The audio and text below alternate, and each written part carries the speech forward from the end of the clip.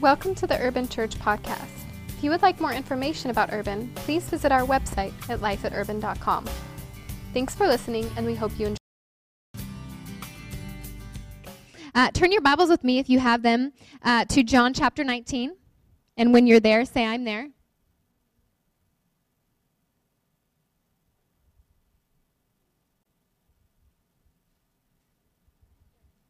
There? All right. John chapter 19, verses 28 through 30. I'll go ahead and start reading it for you.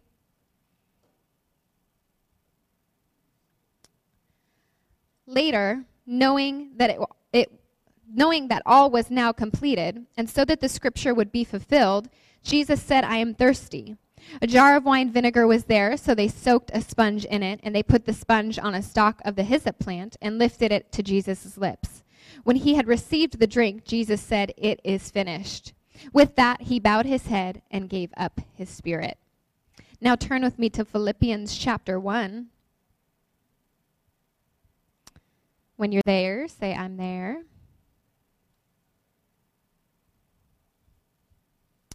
Chapter 1, verse 6.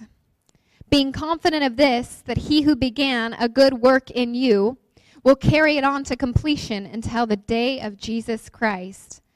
I love the Message version of this scripture. It says, there's never been the slightest doubt in my mind that the God who started this great work in you would keep it and bring it to a flourishing finish on the very day Jesus Christ appears. A flourishing finish. Would you pray with me? Heavenly Father, we thank you for your word this morning. God, I thank you that you're going to speak through me. God, I thank you that there was going to be more of you and less of me. And God, we pray that your spirit, Lord, and your presence would be here with us. You would lead us, you would guide us, and you would teach us today. In Jesus' name, amen. If you're into titles or you're taking notes this morning, it's entitled, It is Finished. It is finished. We're focusing on the last words of Jesus when he died on the cross. I'm going to share with you a little of my testimony as well. I was sharing it a couple times the past few weeks. I've actually had the opportunity to share with a few ladies my story. And as soon as I shared with them my story, the same thing happened every time. As they begin to start to open up about things that they've been through, and they begin to open up about some struggles that they've had and some things that they've done that they're ashamed of. And they never felt the confidence to do that until the moment that I shared with them, hey, I'm not perfect. And a lot of times I think that we come to church and the enemy lies to us a little bit. And he says, don't tell them about your divorce. Don't tell them about your struggle. Don't tell them about your sin. Don't tell them about your debt. Don't tell them about the things that you've walked through because they're all perfect and they have it all together. How many of you know that's a lie from the enemy? And you come to a very real church this morning. Our pastors are very real and they're very honest with you about things that they've been through in the past and struggles that they walk through. But how many of you know that creates a culture of vulnerability? That creates a culture where we feel comfortable being real and coming to church and be able to share our struggles and get prayer and receive healing. I don't know about you, but I don't think I would feel confident coming to a church where I felt like I had to be perfect, where I felt like everything in my life had to be put together before I could worship God or before I could enter into his presence. That is one of the greatest lies of the enemy that keeps people from church, is that I have to get it all together first and then I can go to Jesus. But how many of you know you can come to Jesus and you might not have it all together, but then he fixes you. Just as you are, he takes you in and then he changes you. Slowly and slowly, one step at a time, he begins to transform you, making him into his image.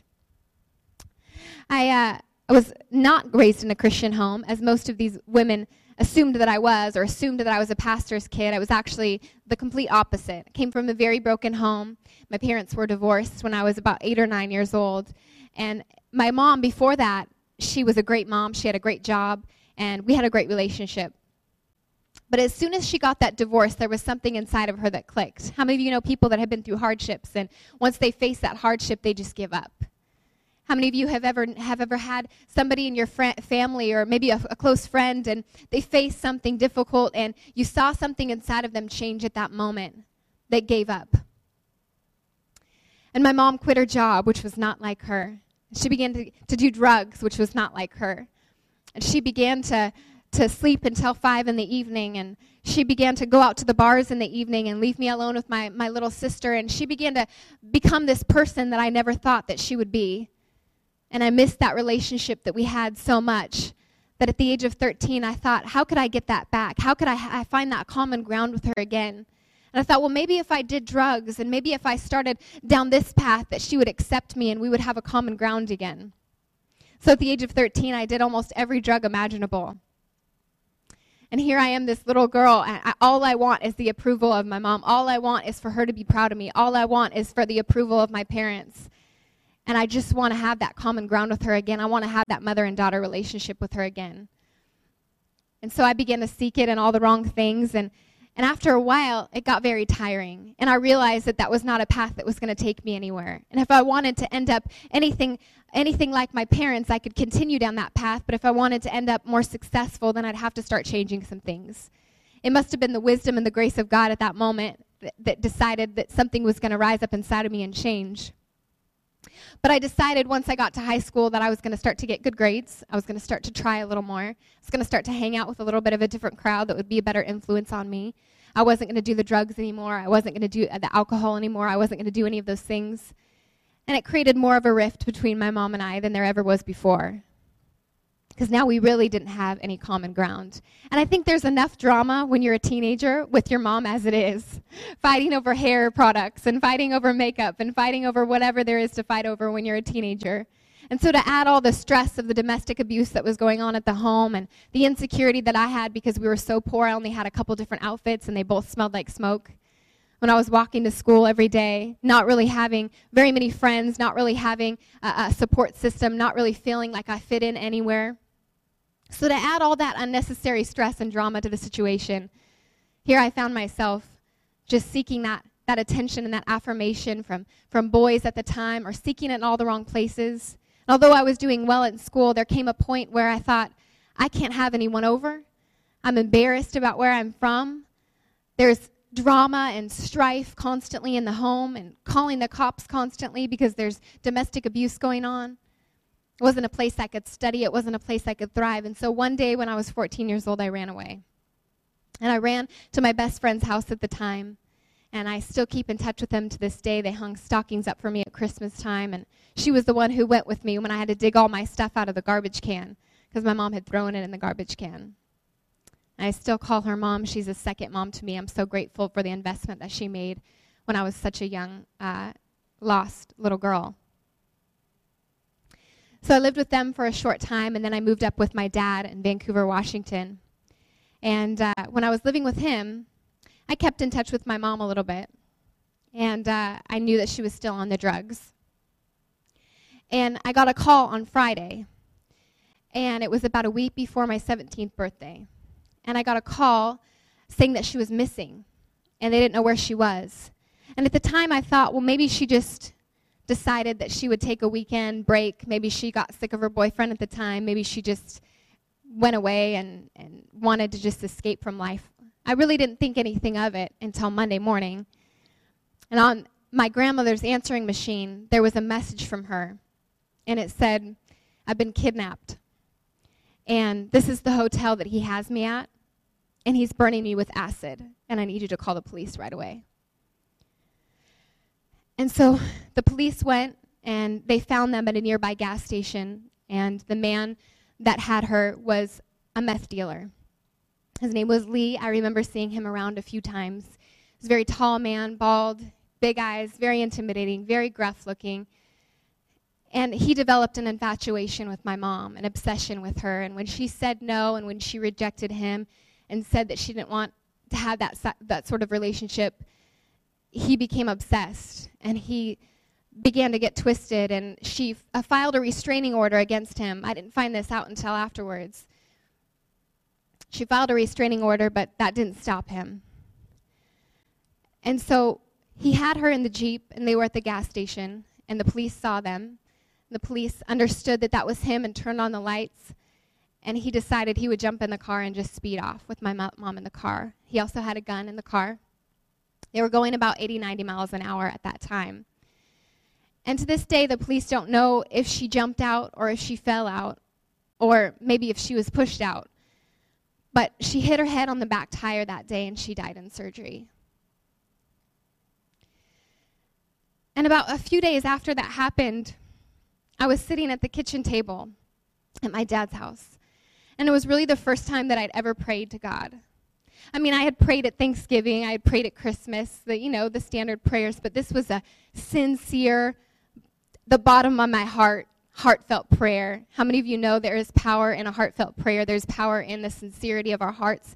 And I just said, God, I don't know if you're real, and I don't know if everything's going to be okay, but would you show me if you're real? Would you show me if everything is going to be okay? And it was at that very moment that my dad decided to walk in with this card.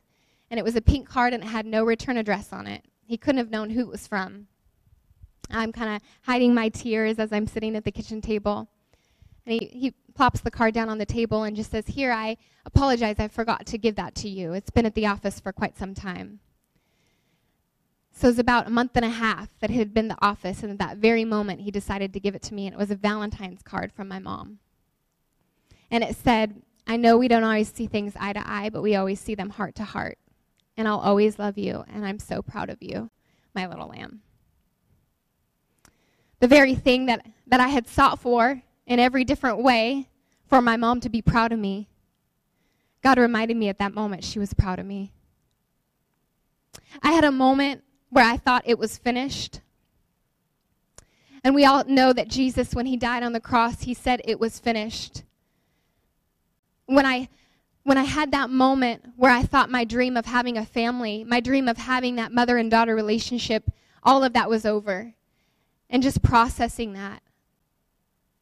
And I believe that I had an opportunity to choose whether it was finished or I was finished. And I believe that's the mistake that my mom made that day when she got a divorce, is that she confused it was finished was that she was finished. She thought that it was finished meant that she was finished. And she began to give up on herself, give up on her dreams, give up on the potential that God had put inside of her. And I believe at that moment I had an opportunity. I could learn from my mom's mistakes. At that moment I could choose not to let the hardship of life bring me down, but I could let the hardship of life take me to a new level and a new beginning. And although I didn't follow God from that moment, it took me a process. It took me some time to begin to have people, the right people in my life, to show me the Bible, to show me the way to bring me into a church and to teach me about the things that I needed to know. I believe that was the beginning of the first seed that was planted in me, that God was real, that he cared about me, that he had a future and a hope for me, and that he cared enough about me in the moment that I needed him the most, that he showed up. In the moment that I prayed that heartfelt, that sincere prayer, that I needed him the most, he showed up. You see, when Jesus died on the cross, how many of you know he didn't give up his spirit? He gave up his spirit. We don't give up our dream. We give up our dream. It was finished, but he was not finished. He had a work that God had sent for him to do. And how many of you know he rose again on the third day? He was resurrected. God began to do a great work through him. It was finished on the cross, but he was not finished. He began to rise up and begin to appear to the believers. Jesus started getting 007, okay? He is such a cool God because he started appearing to the believers, and he started walking with them, and he was talking with them, and he blinded their eyes for a moment that they couldn't see that it was Jesus. And he walked with them, and they said, hey, come eat with us. It sounds like you have a lot of wisdom. So they wanted to learn from him a little more, and so they sat with him, and they were talking about Jesus and how he died and all these things. And then all of a sudden at the moment, he let them see him. He spiritually opened their eyes and let them see that it was Jesus all along that they were talking to. And then he disappears right there in that moment. Just dissolves. How cool is that? I mean, that's pretty stinking amazing.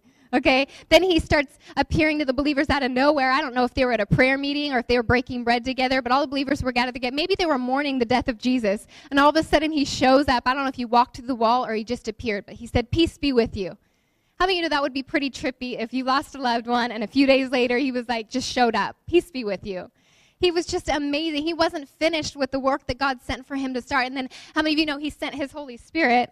Wow, that's strange. Excuse me. It is not finished. I love Philippians 1:6. It says, being confident of this very thing, that he who began a good work in you will be faithful to complete it. He who started that work in you will be faithful to complete it. In the Message version, it says he wants to bring it to a flourishing finish. Do you know he cares about your dream more than you care about your dream? He cares about your future more than you care about your future. He cares about the hope that's put inside of your heart more than you care about that hope. Man thought that it was the end of a destiny when Jesus was on the cross and he said those words. God knew it was the completion of one. You know, the scriptures all pointed in the Old Testament to this king that was coming. And so it was more than just them losing Jesus as a son or as the teacher that he was or the rabbi that he was. It was more than just that. But I believe in that moment it was the death of a dream for that nation. Because all these scriptures had pointed to this one who was coming, and they thought that he was going to deliver the Jews from Rome's oppression, and they thought that he was going to be the one to create this big political overthrow, and that he was going to be their savior. But they didn't think on a higher level. They were just thinking on a smaller level. Jesus was thinking on a much bigger level. They were thinking he was going to be the king of a nation. He was thinking he was going to be the king of all kings, the Lord of all lords, the name above every name. They were thinking that a political overthrow was going to take place. And so to them, when he said, "It is finished," to them, that was the death of a dream. All these scriptures, what happened to the king? What happened to the Messiah? What happened to our dream? What happened to the political overthrow? How many of you know he wasn't there to make a political overthrow? He was there to overthrow sin. They thought that in that moment that the scriptures were being annulled by his death. They thought in that moment that what happened to all these prophecies and it all pointed to this king that was going to deliver us and all these scriptures pointed, but look what happened now. The enemy won. It's over. It's finished. He's dead. How many of you know that it wasn't the scriptures being annulled, it was the scriptures being fulfilled?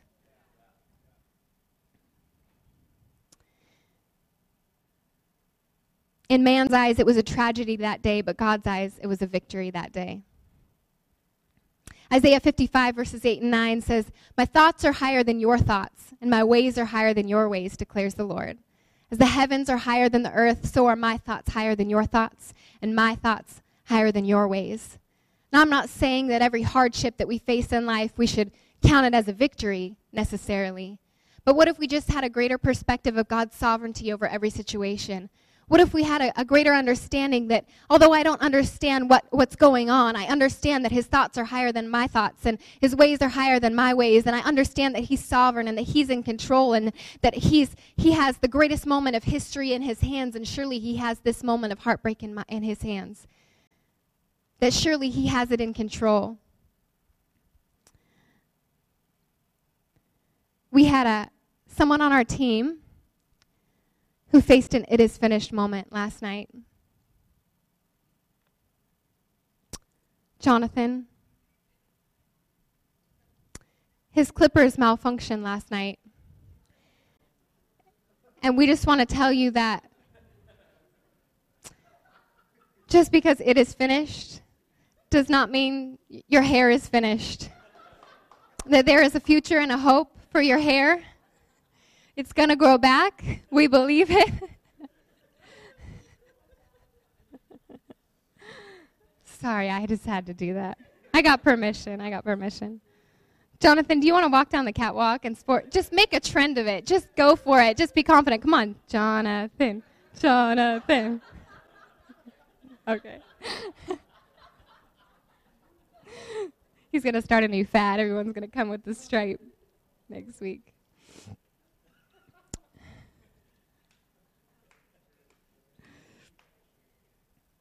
Man saw Jesus as the victim.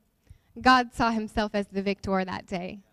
If anyone had an excuse to be the victim, it was Jesus.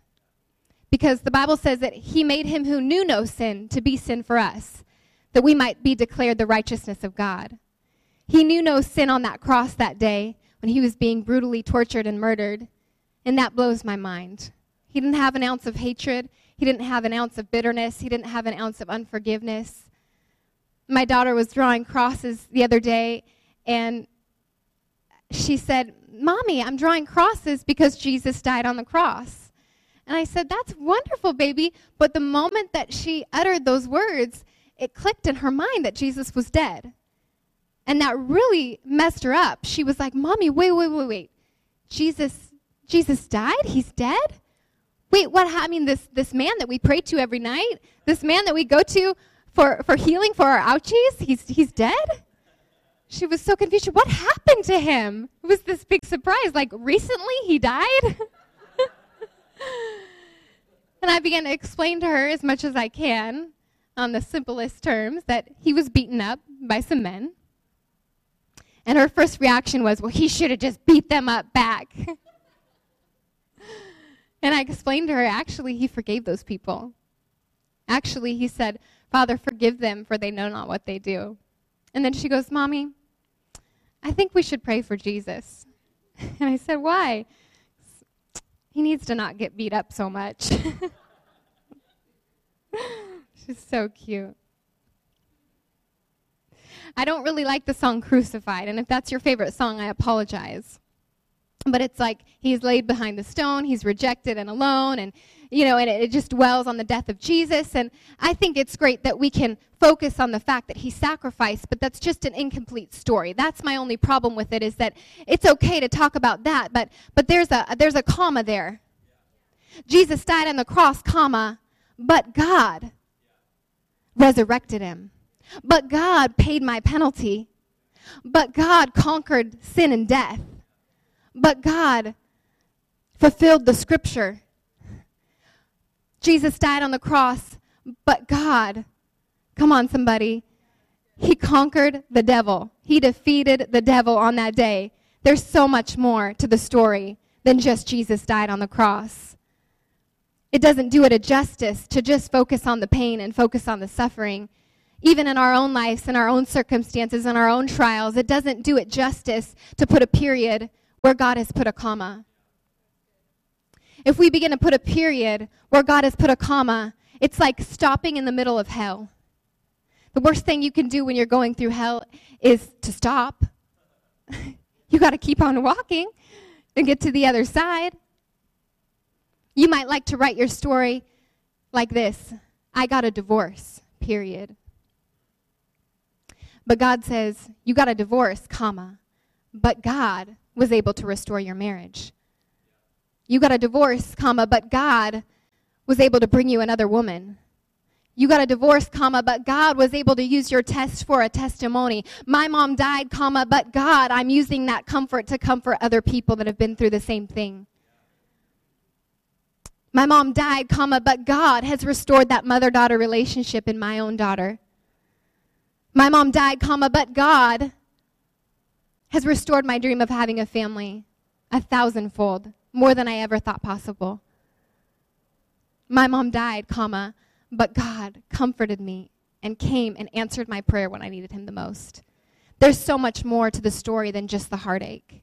There's so much more. We can never let our struggle become our story. How many of you know people in your life who have let their struggle become their story? And maybe they faced one hardship or two hardship or multiple hardships, but then they just began to sit there and they camped there.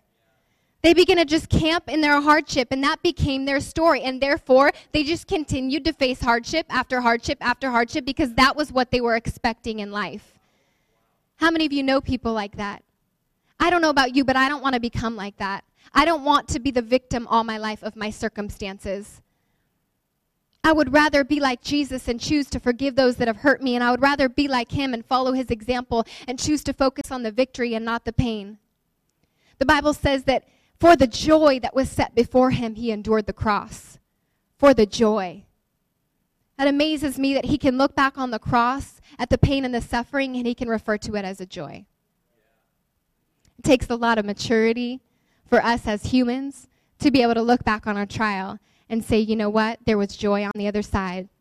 And I don't know how God worked it all out, but he worked it all out, and he works all things together for good. There's a joy on the other side. Though weeping may endure for the night, it is joy that comes in the morning. Amen. God is not dwelling on it. He refers to it as a joy. I believe that when he died on that cross, when he looks back at that moment, I don't believe that he sees it as I was flogged, I was whipped, I was scorned, the crown of thorns. I don't believe that he sees those moments. Do you know what I believe that he sees? I believe that he sees your face and your face and your face and your face and your face and your face and your face. I believe that he sees the faces of those that he was able to redeem that day, the faces that his blood atoned for so that we could be in right relationship with him. I believe that he sees the victory that was made on that cross so that he could spend eternity with his children. I believe that he doesn't wallow in the pain and the suffering. In fact, in John chapter 16, verses 20 and 22, he actually compared to it as a birth. Let's just flip there because it's right near where we're at right now in John 19. Let's just read it. It's so good. Just a few chapters back from where we were originally at there. I'll just go ahead and start reading. It said, I tell you the truth. You will weep and mourn while the world rejoices. You will grieve, but your grief will turn into joy. A woman giving birth to a child has pain because her time has come. But when her baby is born, she forgets the anguish because of her joy that a child is born into the world. So with you, now your time of grief, but I will see you again, and you will rejoice, and no one will take away your joy. How silly would it be if somebody said, your son is so cute. He's just so lively. He's so passionate. He just talks up a storm. He's just adorable. And I said, yeah, but you don't know how hard I had to labor for him. You don't know how painful that was, okay? I am the victim because I carried him in my womb for 9 months, and I am the victim because I had to give birth to him. Thank God for epidurals, right? So the labor was little until the relief of the pain came. But what if I did that? What if I just told you that, oh, it's just so painful. Yeah, but look at the baby. No. I'm the victim. Look at the pain. Look at the suffering, okay? It was hard. It was the greatest trial of my life, giving birth to him. Yeah, but look at the baby. I would appear to be insane, wouldn't I? It goes against us as mothers. He says, yeah, there was pain, but she doesn't look back at the pain. She looks back at the joy. I look back at that moment when I gave birth to my son or my daughter, and the moment where they pull them out of the womb and they just lay them on your chest, and it's just the most beautiful, my mother-in-law isn't even a Christian, and she called it a religious moment, okay? So if she can call it a religious moment, you know it's a powerful moment. When they lay the baby on your chest for the first time, you get to see what's just been brewing inside of you for 9 months. It's just the most beautiful moment. And then the moments continue to get better and better as they get older and learn to talk and learn to throw their shoes out the window and, do crazy things. We can never let our struggle become our story. I don't know why there's power in death. I'm not quite sure that I fully understand it, but we see it in nature. John 12:24 says, unless a kernel of wheat falls to the ground and dies, it just remains a single seed. But if it falls to the ground, it produces many seeds. We see that in nature, that cyclical nature where something falls to the ground and dies, but yet it produces life. And we see it also in the spiritual with Jesus' death and when he resurrected, when there was so much fruit. He said, it's better for you that I go. It's better that the counselor comes, that the teacher comes, that can lead you into all truth. He said, it's better that this kernel of wheat falls to the ground and dies. I made banana bread last week. And the first time I made it, it was pretty much a disaster because I just made it with the regular bananas. The texture was off, and the flavor was off, and I didn't understand what I did wrong. So I called my roommate, and I just said, what is your secret? I don't understand. And she said, basically, you have to let the bananas die. I mean, you have to put them in a paper bag, roll up the paper bag, and watch them turn as brown and nasty as they can possibly look. And then when they look completely unusable, you open it up, and you take the bananas out, and you mash them up, and it makes wonderful banana bread. So I was like, okay, that sounds a little weird, but I'll trust you because you made some pretty good banana bread in college. So I did that last week, and I've made it before, but I like to do that for my husband because he loves banana bread. And so I, put them in the paper bag, rolled them up, and every day I was kind of peeking on them because I couldn't remember exactly how long it took for them to turn that brown. I mean, they're brown, like almost black brown is what you need to make sure that they get to. And so I peek in, not brown enough yet, peek in, not brown. And every time I would peek in, it would hurt my heart a little bit because I don't know if you're like me, I hate wasting food.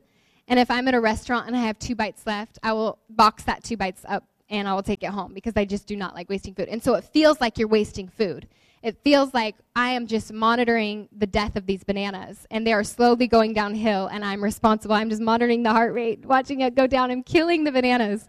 And so it felt a little uncomfortable, but I had to remind myself that there was some good banana bread on the other side of that I would be able to take those brown bananas, and I was going to make something good out of them. And I believe that that's how God sees it. And whether it was your fault or the devil's fault or it was God that turned those bananas brown, it doesn't matter. I would just say don't even dwell on that. Dwell on the fact that God works all things together for good. Dwell on the fact that no matter how brown your bananas are and no matter how unusable they look, God still uses it for good.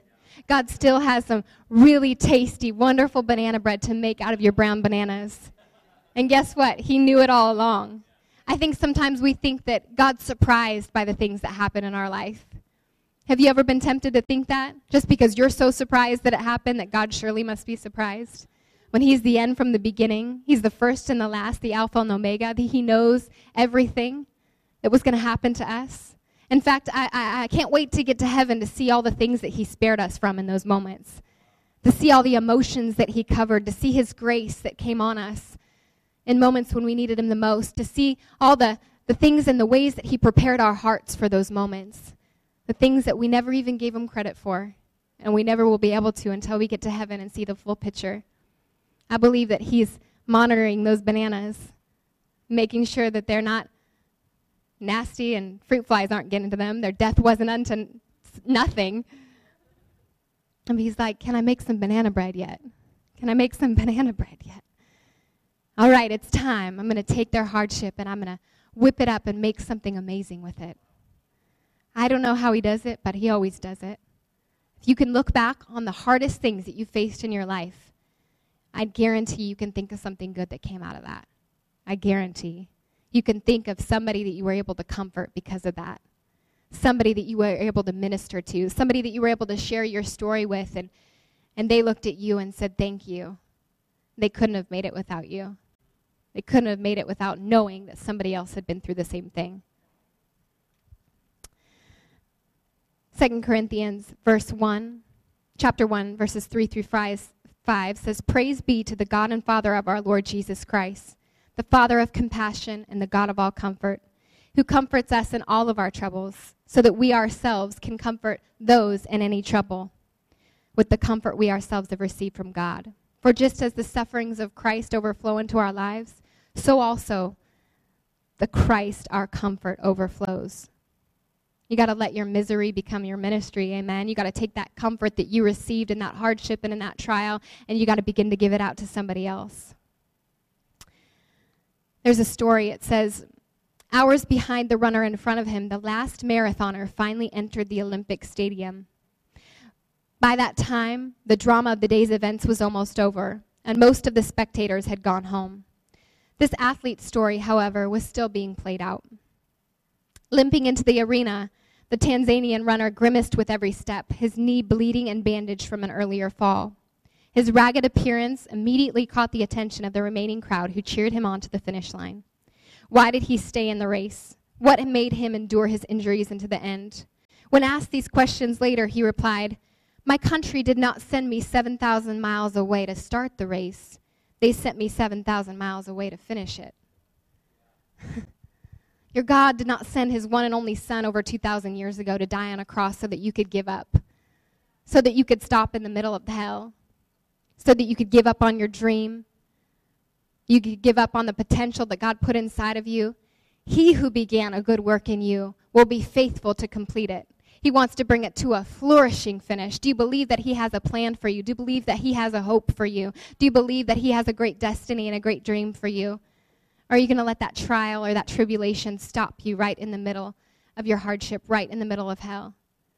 The best thing to do when you're walking through hell is keep on walking. You got to keep going. You got to keep believing for the best for your future, that God has a great future and a hope for you. I have a short video that I want to close with. I believe it's a really powerful video that touched my heart. I believe it's going to touch yours. But honestly, along the way, you might fall down like this. Ready? Right? Hello! Right. So what do you do when you fall down? get back up. Everybody knows to get back up, because if I start walking, I'm not going to get anywhere. But I tell you, there are some times in life where you fall down and you feel like you don't have the strength to get back up. Do you think you have hope? Because I tell you, I'm down here, face down, and I have no arms, no legs. It should be impossible for me to get back up, but it's not. You see, I will try 100 times to get up, and if I fail 100 times, if I fail and I give up, do you think that I'm ever going to get up? No. But if I fail, I try again and again and again. But I just want you to know that it's not the end. It matters how you're going to finish. Are you going to finish strong? And you will find that strength to get back up like this.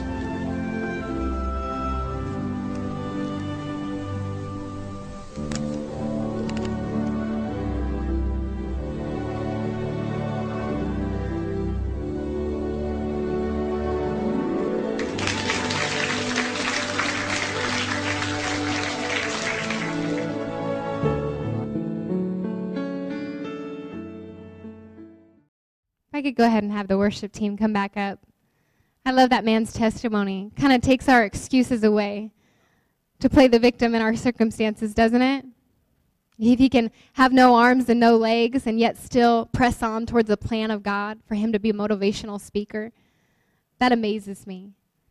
You could look him up online. I don't know how to spell his last name, but you can see me or Camilo afterwards if you want more videos on that. It's amazing. I mean, he fishes, he golfs, he swims.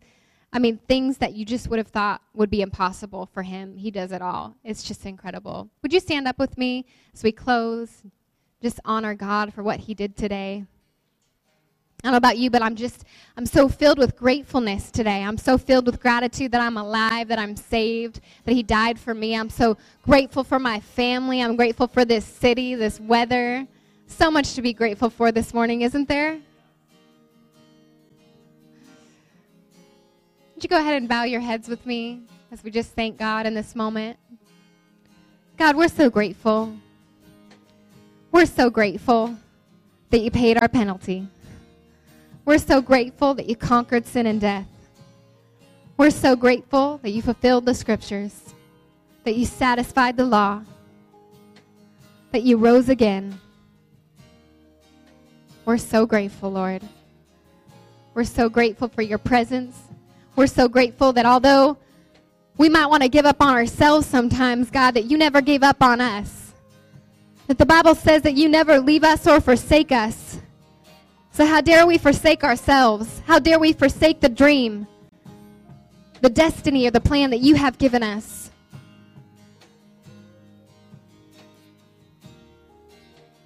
Thank you, Jesus.